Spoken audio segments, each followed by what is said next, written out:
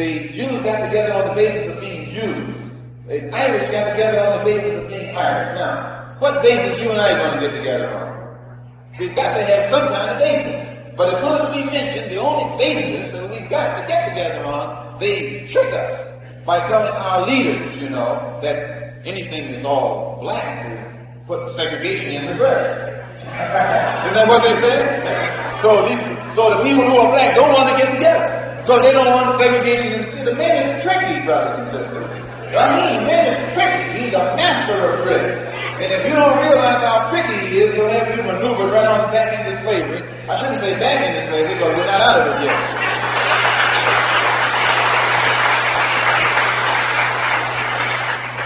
He's a trap that he creates. If you speak in an angry way about what has happened to our people and what is happening to our people, what does he call it? Emotionalism. Pick up on that. Here's a man who's got a rope around his neck. Well, he's screaming, you know. The cracker that's putting the rope around his neck accuses him of being emotional. You're supposed to have the rope around your neck and holler politely, you know. You're supposed to watch your diction. Not shout and wake other people up. This is how you're supposed to holler. You're supposed to be respectable and responsible when you holler against what they're doing to you. And you got a lot of Afro-Americans who fall for that. They say, no, you can't do it like that. You got to be responsible. You got to be respectful. And you will always be a slave. As long as you're trying to be responsible and respectable in the eyesight of your master, you'll remain a slave. When you're in the eyesight of your master, you got to let him know you're irresponsible. And you will blow his irresponsible head.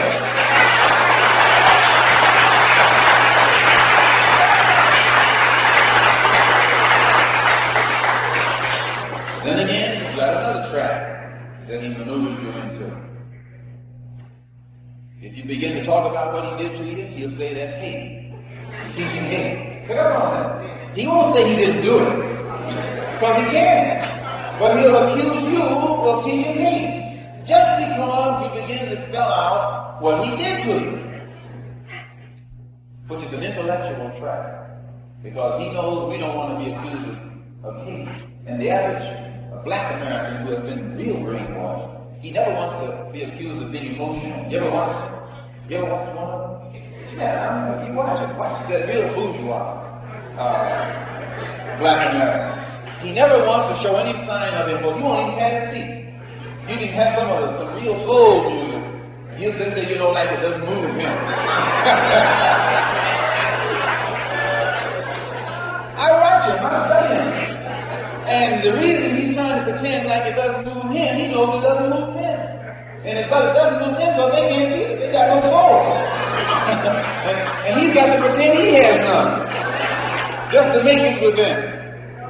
This is a shame. Really. And then you go a step farther, they get you again on this violence. They have another trap wherein they make it look criminal if any of us, again, who has a rope around his neck, or one is being put around his neck, if you do anything to stop the man from putting that rope around your neck, that's violence. And again, this bourgeois Negro who's trying to be polite and respectable and all, he never wants to be identified with violence. So he lets them do anything to him. And he sits there submitting to it non-violently, just so he can keep his image of responsibility. He dies with a responsible image. He dies with a polite image. But he dies. The man who's irresponsible and impolite, he keeps his life. But that responsible Negro, he'll die every day.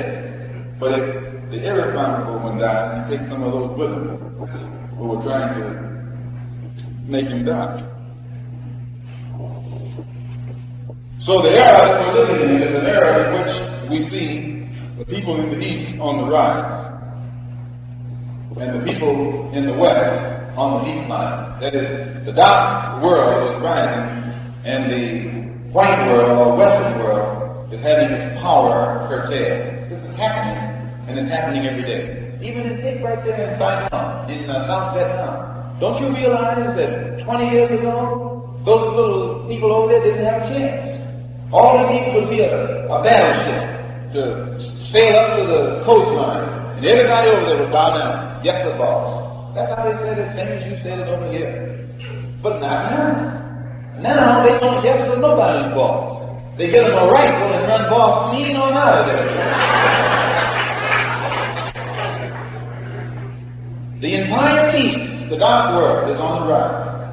Whether you like it or not. If the dark world rises up, it puts the white world on the spot. It puts the western world on the spot. And it puts you and me on the spot. Why does it put us on the spot? Because although we're in the West, we're from the East. Many black Americans don't realize this. You are not of the West. You are in the West. You're not a Westerner. You're from the East. You're not white. You're in the white world. That doesn't make you white. You're as black as you ever were. But you're just in the white world.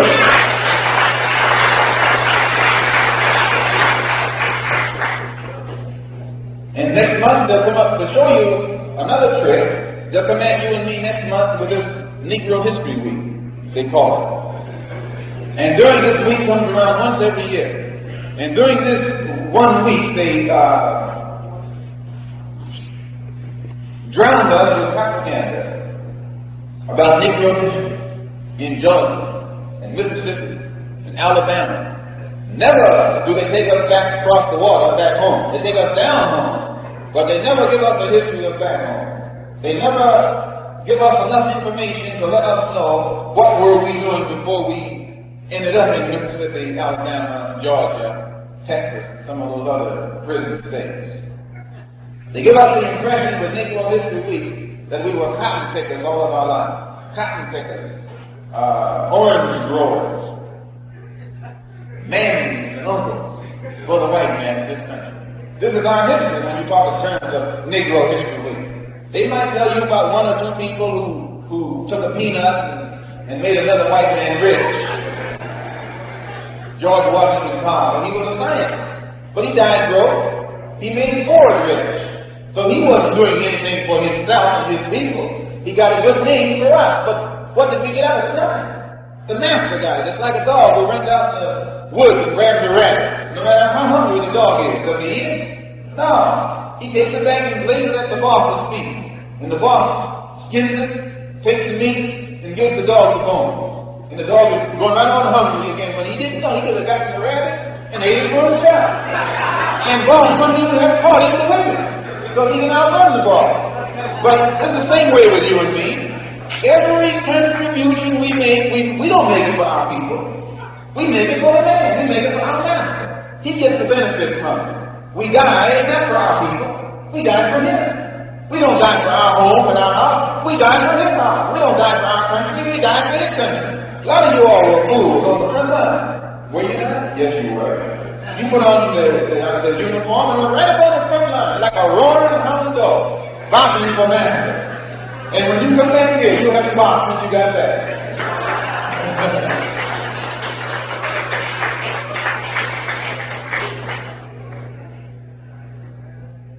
So Negro History Week reminds us of this.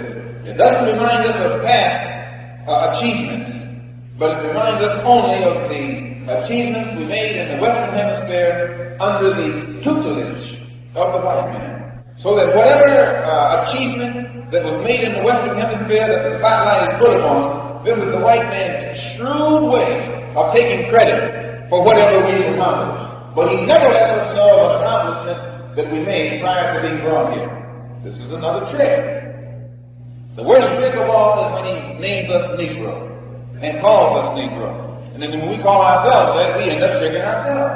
As my brother Cassius was on the screen the other night talking with Les Green about the word Negro. I wish he wouldn't have gone so fast, but he was in a position to have done a very good job. And but he was right in saying that we're not Negroes. And have never been until we were brought here and made into that. We were scientifically produced by the white man. And whenever you see somebody who calls himself a Negro, he's a product of Western civilization, not only Western civilization, but Western crime, the Negro, as he is called, or calls himself, in the West, is the best evidence that could be used against Western civilization today.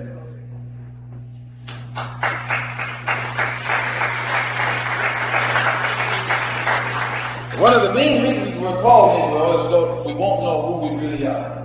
And when you call yourself that, you don't know who you really are. You don't know what you are, you don't know where you came from. You don't know what is yours. And as long as you call yourself a Negro, nothing is yours. No language, you can't lay claim to any language, not even English. You mess it up. You can't lay claim to any name, any type of name that will identify you as something that you should be. You can't lay claim to any culture as long as you use the word Negro to identify yourself. It attaches you to nothing. It doesn't even identify your color. If you talk about one of them, they call themselves white, don't they? Or they might call someone else Puerto Rican to identify them. Mind you how they do this. When they call him a Puerto Rican, they're giving him a better name. Because there is a place called Puerto Rico. You know, they at least let you know where he came from. So they'll say, whites, Puerto Ricans, and Negroes. Pick up on that. That's a drag, brother.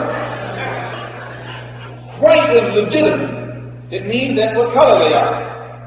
Puerto Rican tells you that there's something else, came somewhere else that they're here now. Negro doesn't tell you anything. I mean nothing. Absolutely nothing. What do you identify with? Tell me. Nothing. What do you attach it to? What do you attach to it? Nothing. It's completely in the middle of nowhere. And when you call yourself that, that's where you are, right in the middle of nowhere. It doesn't give you a language, because there's no such thing as a Negro language. It doesn't give you a country, because there's no such thing as a Negro country. It doesn't give you a culture. There's no such thing as Negro culture. It doesn't exist. The land doesn't exist. The culture doesn't exist. The language doesn't exist. And the man doesn't exist. They take you out of existence by calling you a Negro. And you can walk around in front of them all day long from then on, and they act like you don't even see. Because you made yourself non-existent. It's a person who has no history. And by having no history, he has no culture. Just as a tree without roots is dead, a people without history or cultural roots also become a dead people. And when you look at us, those of us who are called Negro, we're called that because we're like a dead people. We have nothing to identify ourselves as part of the human family. You know, you take a tree, you can tell what kind of tree it is by looking at the leaves. If the leaves are gone, you can look at the bark and tell what kind it is. But when you find a tree with the leaves gone and the bark gone, everything gone, you call that a what? A stump. And you can't identify a stump as easily as you can identify a tree. And this is the position that you and I are in here in America. Formerly, we could be identified by the names we wore when we came here. When we were first brought here, we had different names. When we were first brought here, we had a different language. And these names and this language identified the culture that we were brought from, the land that we were brought from. And in identifying that, we were able to point toward what we had produced, our net worth. But once our names were taken and our language was taken and our identity was destroyed and our roots were cut off with no history, we became like a stump, something dead, a twig, over here in the Western Hemisphere. And anybody could step on us, trample upon us, or burn us, and there'd be nothing that we could do about it. Those of you who are religious, who go to church, there are stories in the Bible that can be used easily to pretty well tell the condition of the black man in America once he became a Negro, where they refer to him in there as the lost sheep, meaning someone who's lost from his own kind. Which is how you and I have been for the past 400 years. We've been in a land where we are not citizens, or in a land where they treated us as strangers. Or they have another symbolic story in there called the dry bones. And many of you have gone to church Sunday after Sunday and got, The ghosts, they call it. Happened. And started talking about, when the old preacher started singing about dry bones, you knock over benches. Just because he was singing about them bones, those dry bones, I don't know how to say it. But you never could identify the symbolic meaning of those bones. How they were dead because they had been cut off from their own time. And our people here in America have been in the same condition as those dry bones that you sit in church singing about. But you shed more tears over those dry bones than you shed over yourself. This is shows what happens to a people when they are cut off and stripped of everything, like you and I have been cut off and stripped of everything. We become a people like no other people. And we are a people like no other people. No other people on earth like you and me. We're unique. We're different. They say that we're Negroes, and they say that Negro means black, but yet they don't call all black people Negroes. You see the contradiction? Language. They say that we're Negro because Negro means black in Spanish. Yet they don't call all black people Negroes. Something there doesn't add up. And then to get around it, they say mankind is divided up into three categories: Mongoloid, Caucasoid, and Negro. Now pick up on that. And all black people aren't Negro. They got some jet black ones that they classify as Caucasoid. But if you study very closely, all of the black ones that they classify as Caucasoid are those that still have great civilization, or still have the remains of what was once a great civilization. And the only ones that they classify as Negroid are those that they find with no evidence that they were ever civilized. Then they call them Negroid. But they can't afford to let any black-skinned people who have evidence that they formerly occupied a high seat in civilization, they can't afford to let them be called Negroid, so they take them on into the Caucasoid classification. And actually, Caucasoid, Mongoloid, and Negroid, there's no such thing. These are so-called anthropological terms that were put together by anthropologists who were nothing but agents of the colonial powers, and they were purposely given that status. They were purposely given such scientific position in order that they could come up with definitions that would justify the European domination over the African and the Asian. So immediately they invented classifications that would automatically demote these people or put them on a lesser level. All of the Caucasoids are the high level. The Negroids are kept at a low level. This is just plain trickery that their scientists engage in order to keep you and me thinking that we never were nothing, and therefore he's doing us a favor as he lets us step upward or forward in his particular society or civilization. I hope you understand what I'm saying. Now then, once you see that the condition that we're in is directly related to our lack of knowledge concerning the history of the black man, only then do you realize the importance of knowing something about the history of the black man. And the black man's history, when you refer to him as a black man, you go way back. But when you refer to him as a Negro, you can only go as far back as the Negro goes. And when you go beyond the shores of America, you can't find the Negro. So if you go beyond the shores of America in history, looking for the history of the black man, if you're looking for him under the term Negro, you won't find him. He doesn't exist. So you end up thinking that you didn't play any role in history. But if you want to take the time to do research for yourself, I think you'll find that on the African continent, there was always, prior to the discovery of America, there was always a higher level of history, or rather a higher level of culture and civilization than that which existed in Europe at the same time. At least 9,000 years ago, they had a black civilization in the Middle East. Wasn't even Africa. In the Middle East, called the Sumerians.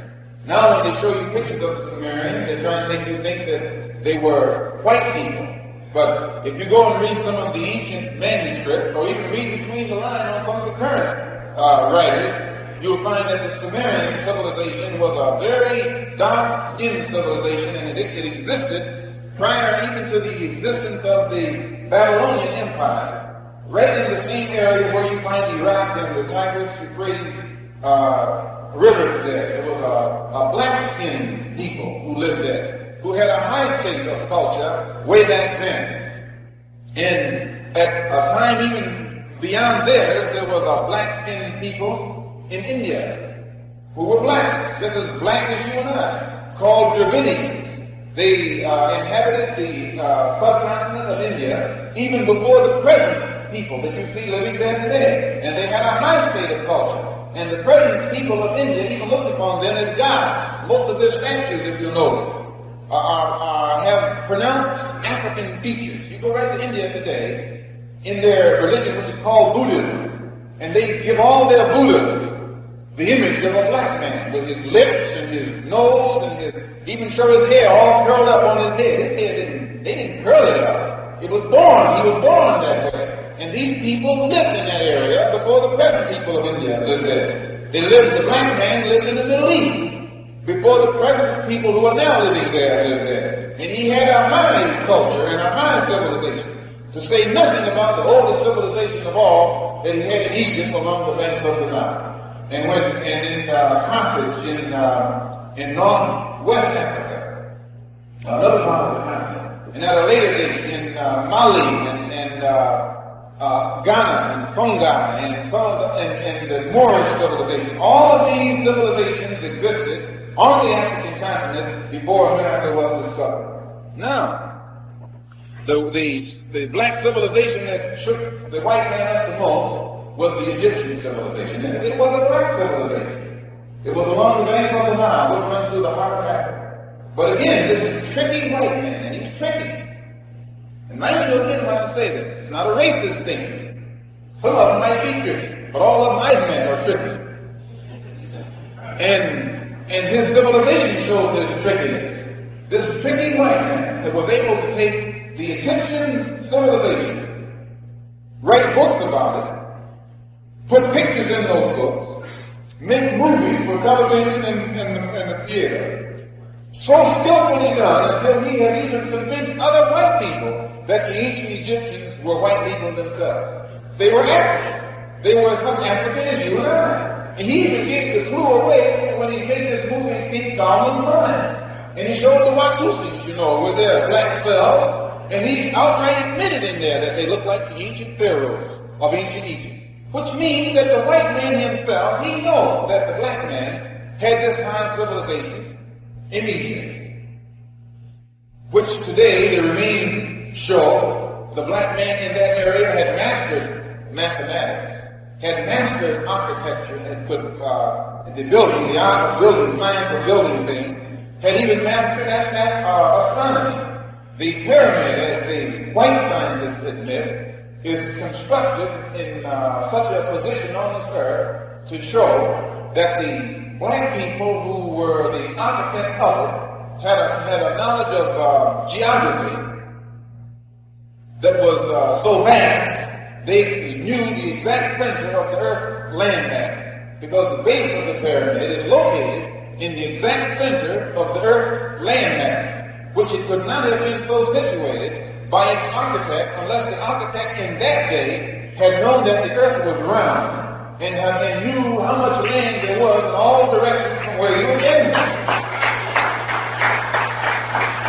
And the pyramid was built so many thousand years ago that they don't even know the exact time that it was built. But they do know that the people who brought it into existence had mastered the science of building, had mastered the various sciences of the earth, and had mastered astronomy. I read where one scientist said that the architect of the pyramid had built a shaft that went outward from the center of the pyramid, and the place where it marked in the sky was the location where a star, a blue star, I think, some color star, made an appearance only once every 50,000 years. Now they said that this architect's knowledge of astronomy was so vast that he evidently had access to histories or records that spotlighted the existence of a star that made its appearance at a certain spot in the sky only once every 50,000 years. Now, he could not have known this unless he had records going back beyond 50,000 years. Yet the pyramid is a living witness today that the black people who were responsible for bringing it into existence had this kind of knowledge. And when you read the opinions of the white scientists about the pyramid and the builders of the pyramid, they don't make any secret at all over the fact that they marvel over the scientific ability that was in the possession of those people way back then. They had mastered chemistry to such extent they could make paints that the dye has not, the color doesn't fade right.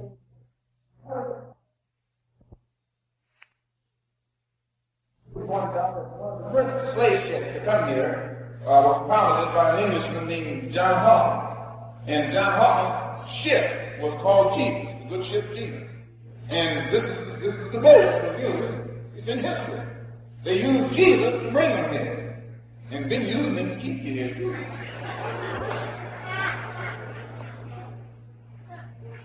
When our people got here and found out what they had gotten into, they didn't want to stay.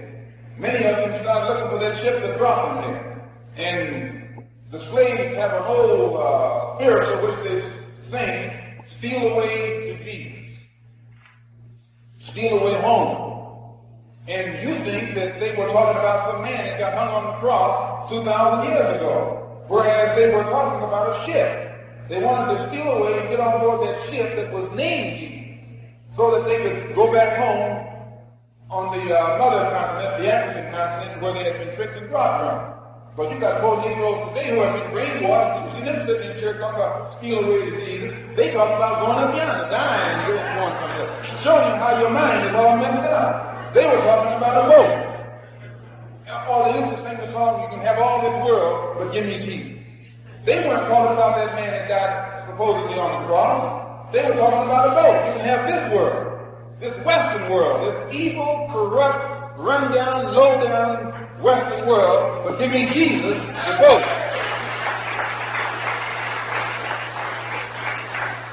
But give me the ship, Jesus, so I can go back home where I'll be among my own kind. This is what the spiritual came from. But they got it in the church today. That old dumb preacher has your mind, yes, dumb preacher. Has your and my mind so messed up, we think that Jesus is somebody that died on the cross. We sit there foaming at the mouth, talking about you can have all this world, but give me Jesus.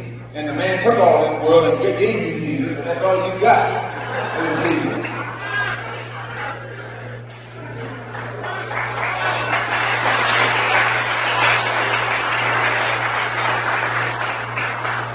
There were three people involved in the crime that was committed against us. The slave trader, the slave master, but a third one that they don't tell you anything about. The slave master. You read about the slave trader, and you read about the slave master. In fact, you know the slave master. He's still in his hand. But you never read the history. In history, the part played by the slave maker. You can't make a wise man a slave. You can't make a warrior a slave. When you and I came here, or rather when we were brought here from a society that was highly civilized. Our culture was at the highest level. And we were warriors. We knew no fear. How could they make us slaves? They had to do the same thing to us that you do to a horse. When you take a horse out of the wild, you don't just jump on him and ride him, or put a bit in his mouth and use him to plow it. No. You got to break him in first. Once you break him in, then you can ride. Now the man who rides him is not the man who breaks him in. It takes a different type of man to break him in than it takes to ride. The average man that can ride can't break him in. It takes a cruel man to break him in. A mean man. A heartless man. A man with no feeling. And this is why they took the role of the slave maker out of history. It was so criminal that they don't even dare to write about it. To tell what was done to you and me to break us in and break us down to the level that we're on today. Because when you find the role that slave maker played, I'm telling you, you find it hard to forget and forgive. You find it hard. I can't forgive the slave trader nor the slave master. You know I can't forgive the slave maker.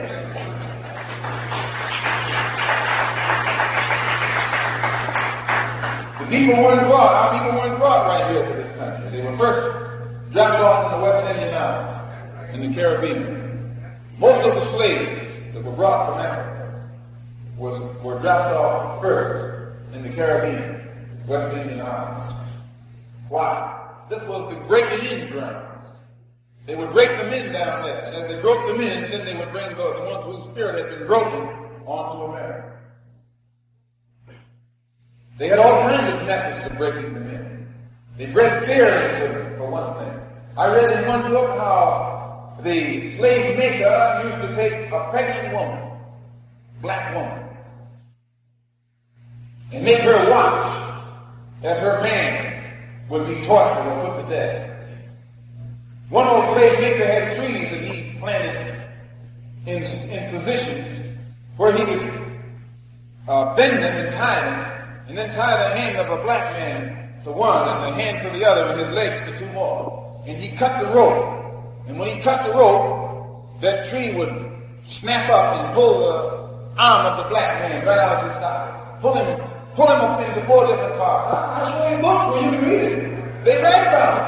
And they make the pregnant black women stand there and watch as they did it, so that all this grief and fear that they felt would go right into that baby, that black baby that was yet to be born. It would be born afraid, born with fear. You got it in you right now. Right now, you still got it. When you get in front of that blue-eyed thing, you start to itching, don't you? And you don't know what. It was bred into you. But when you find out how they did it, you can get it out of it and put it right back in there. Now, I'm not talking racism. I'm not talking slavery.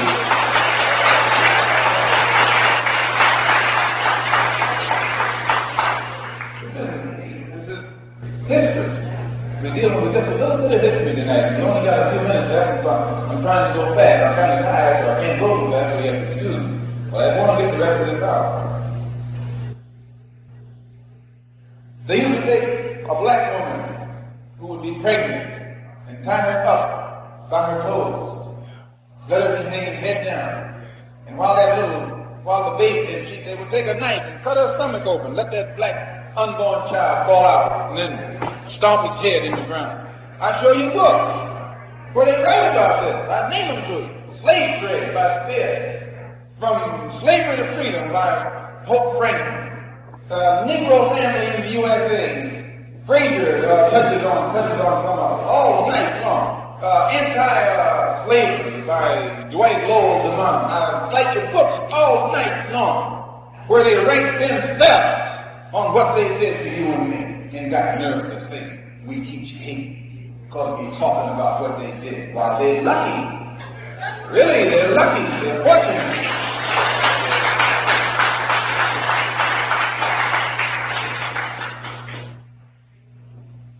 Slaves used to sing that song about, my Lord's gonna move this wicked race and raise up a righteous nation that would obey.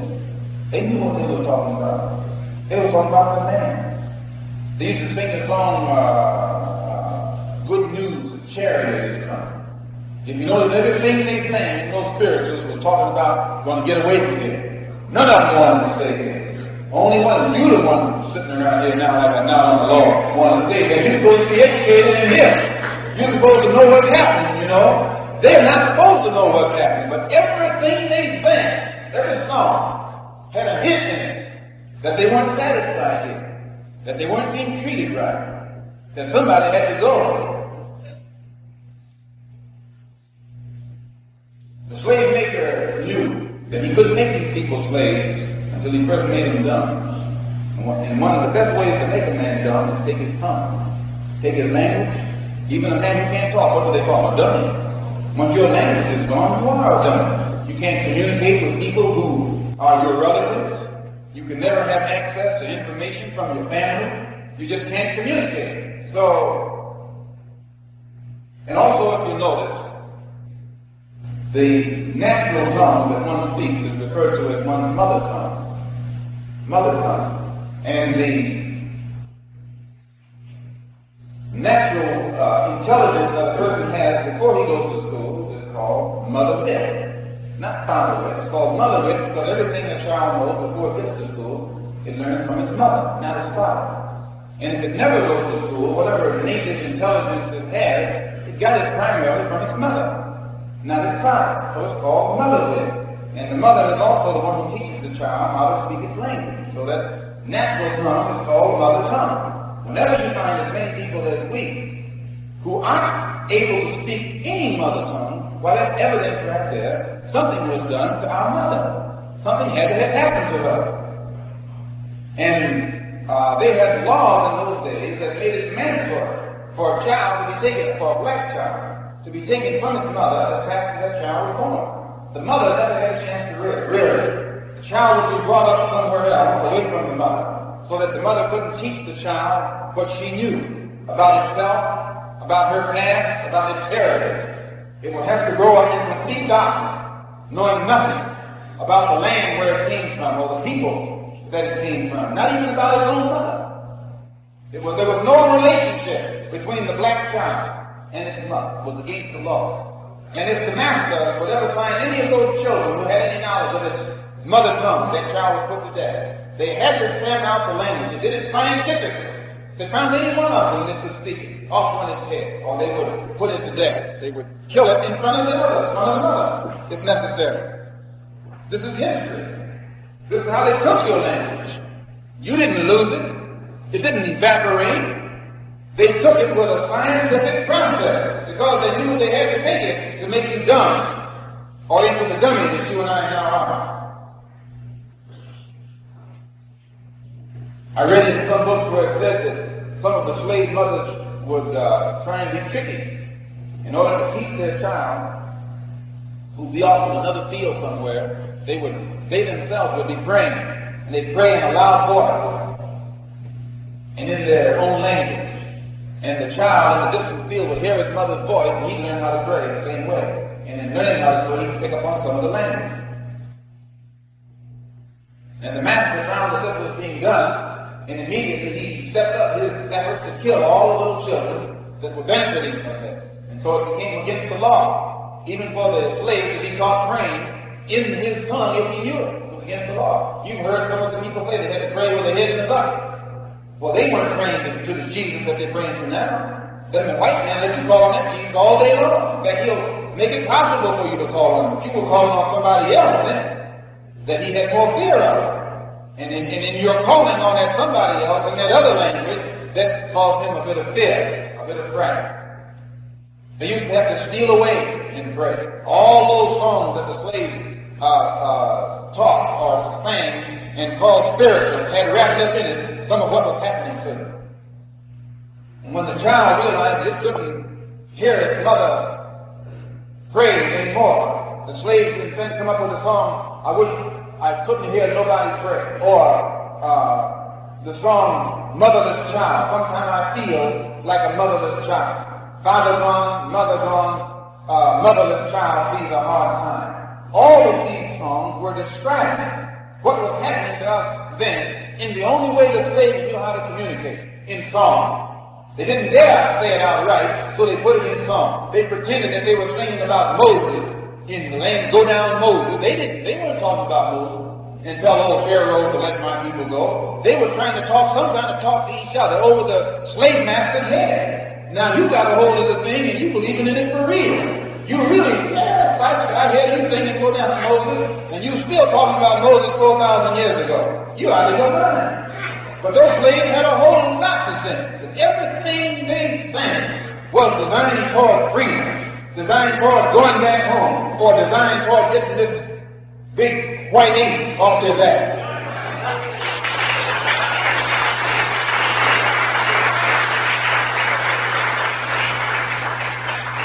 For 300 years, we stayed in that level. We stayed at that level. Finally, we got to where we had no language, no history, no name. The white man named us after himself. Jones, Smith, Johnson, Bunch, and names like those.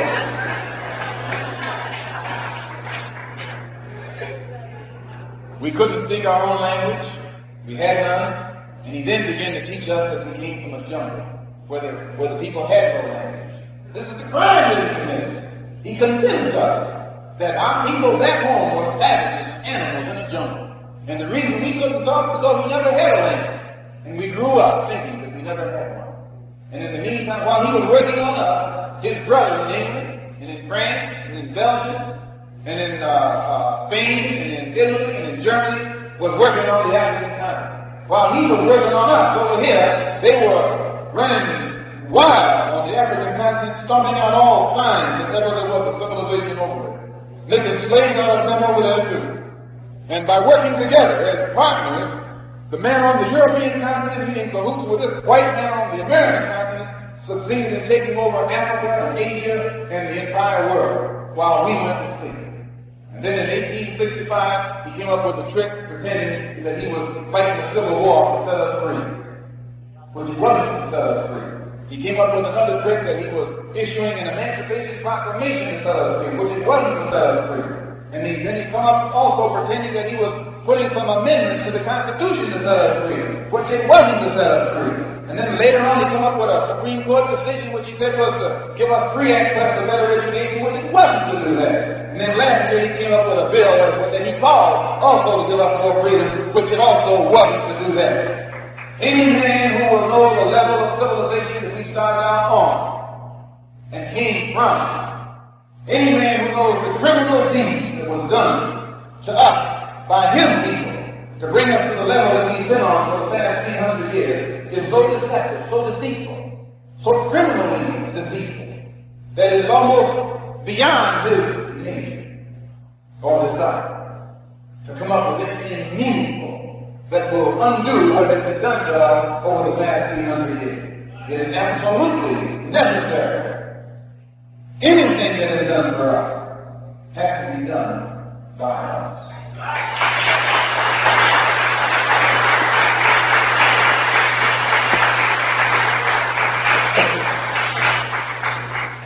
Now, brothers and sisters, it's after 10 o'clock, and I definitely didn't intend to go beyond 10. But I do want you to have at least a 10-minute question period before we dismiss and prepare for our next week meeting, next week.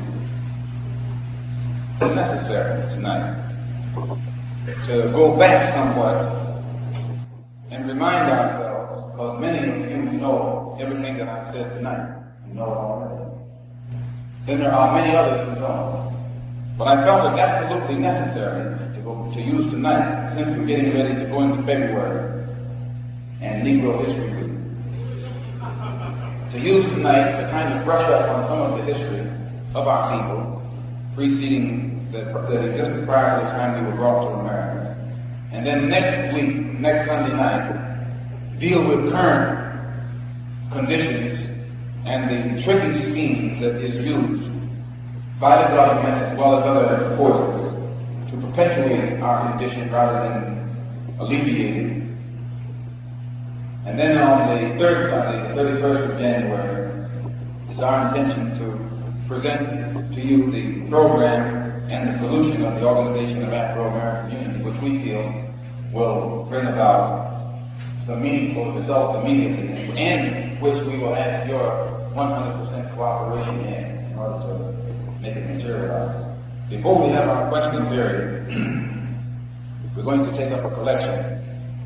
And I want to ask you, especially tonight, please be more generous than you have been. Because if there's anything we need, it's finance. We don't get any help from any outside source. Anybody else would get it.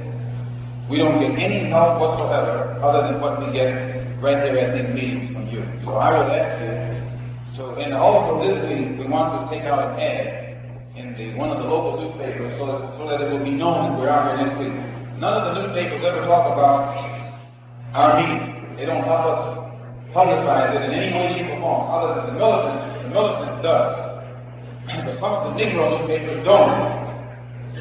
I don't know whether they won't, but I do know that they don't.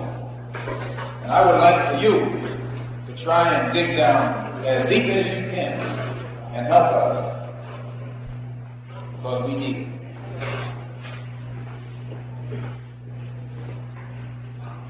The fact that we could get stronger financial support, we would be in a position to make our program materialize much faster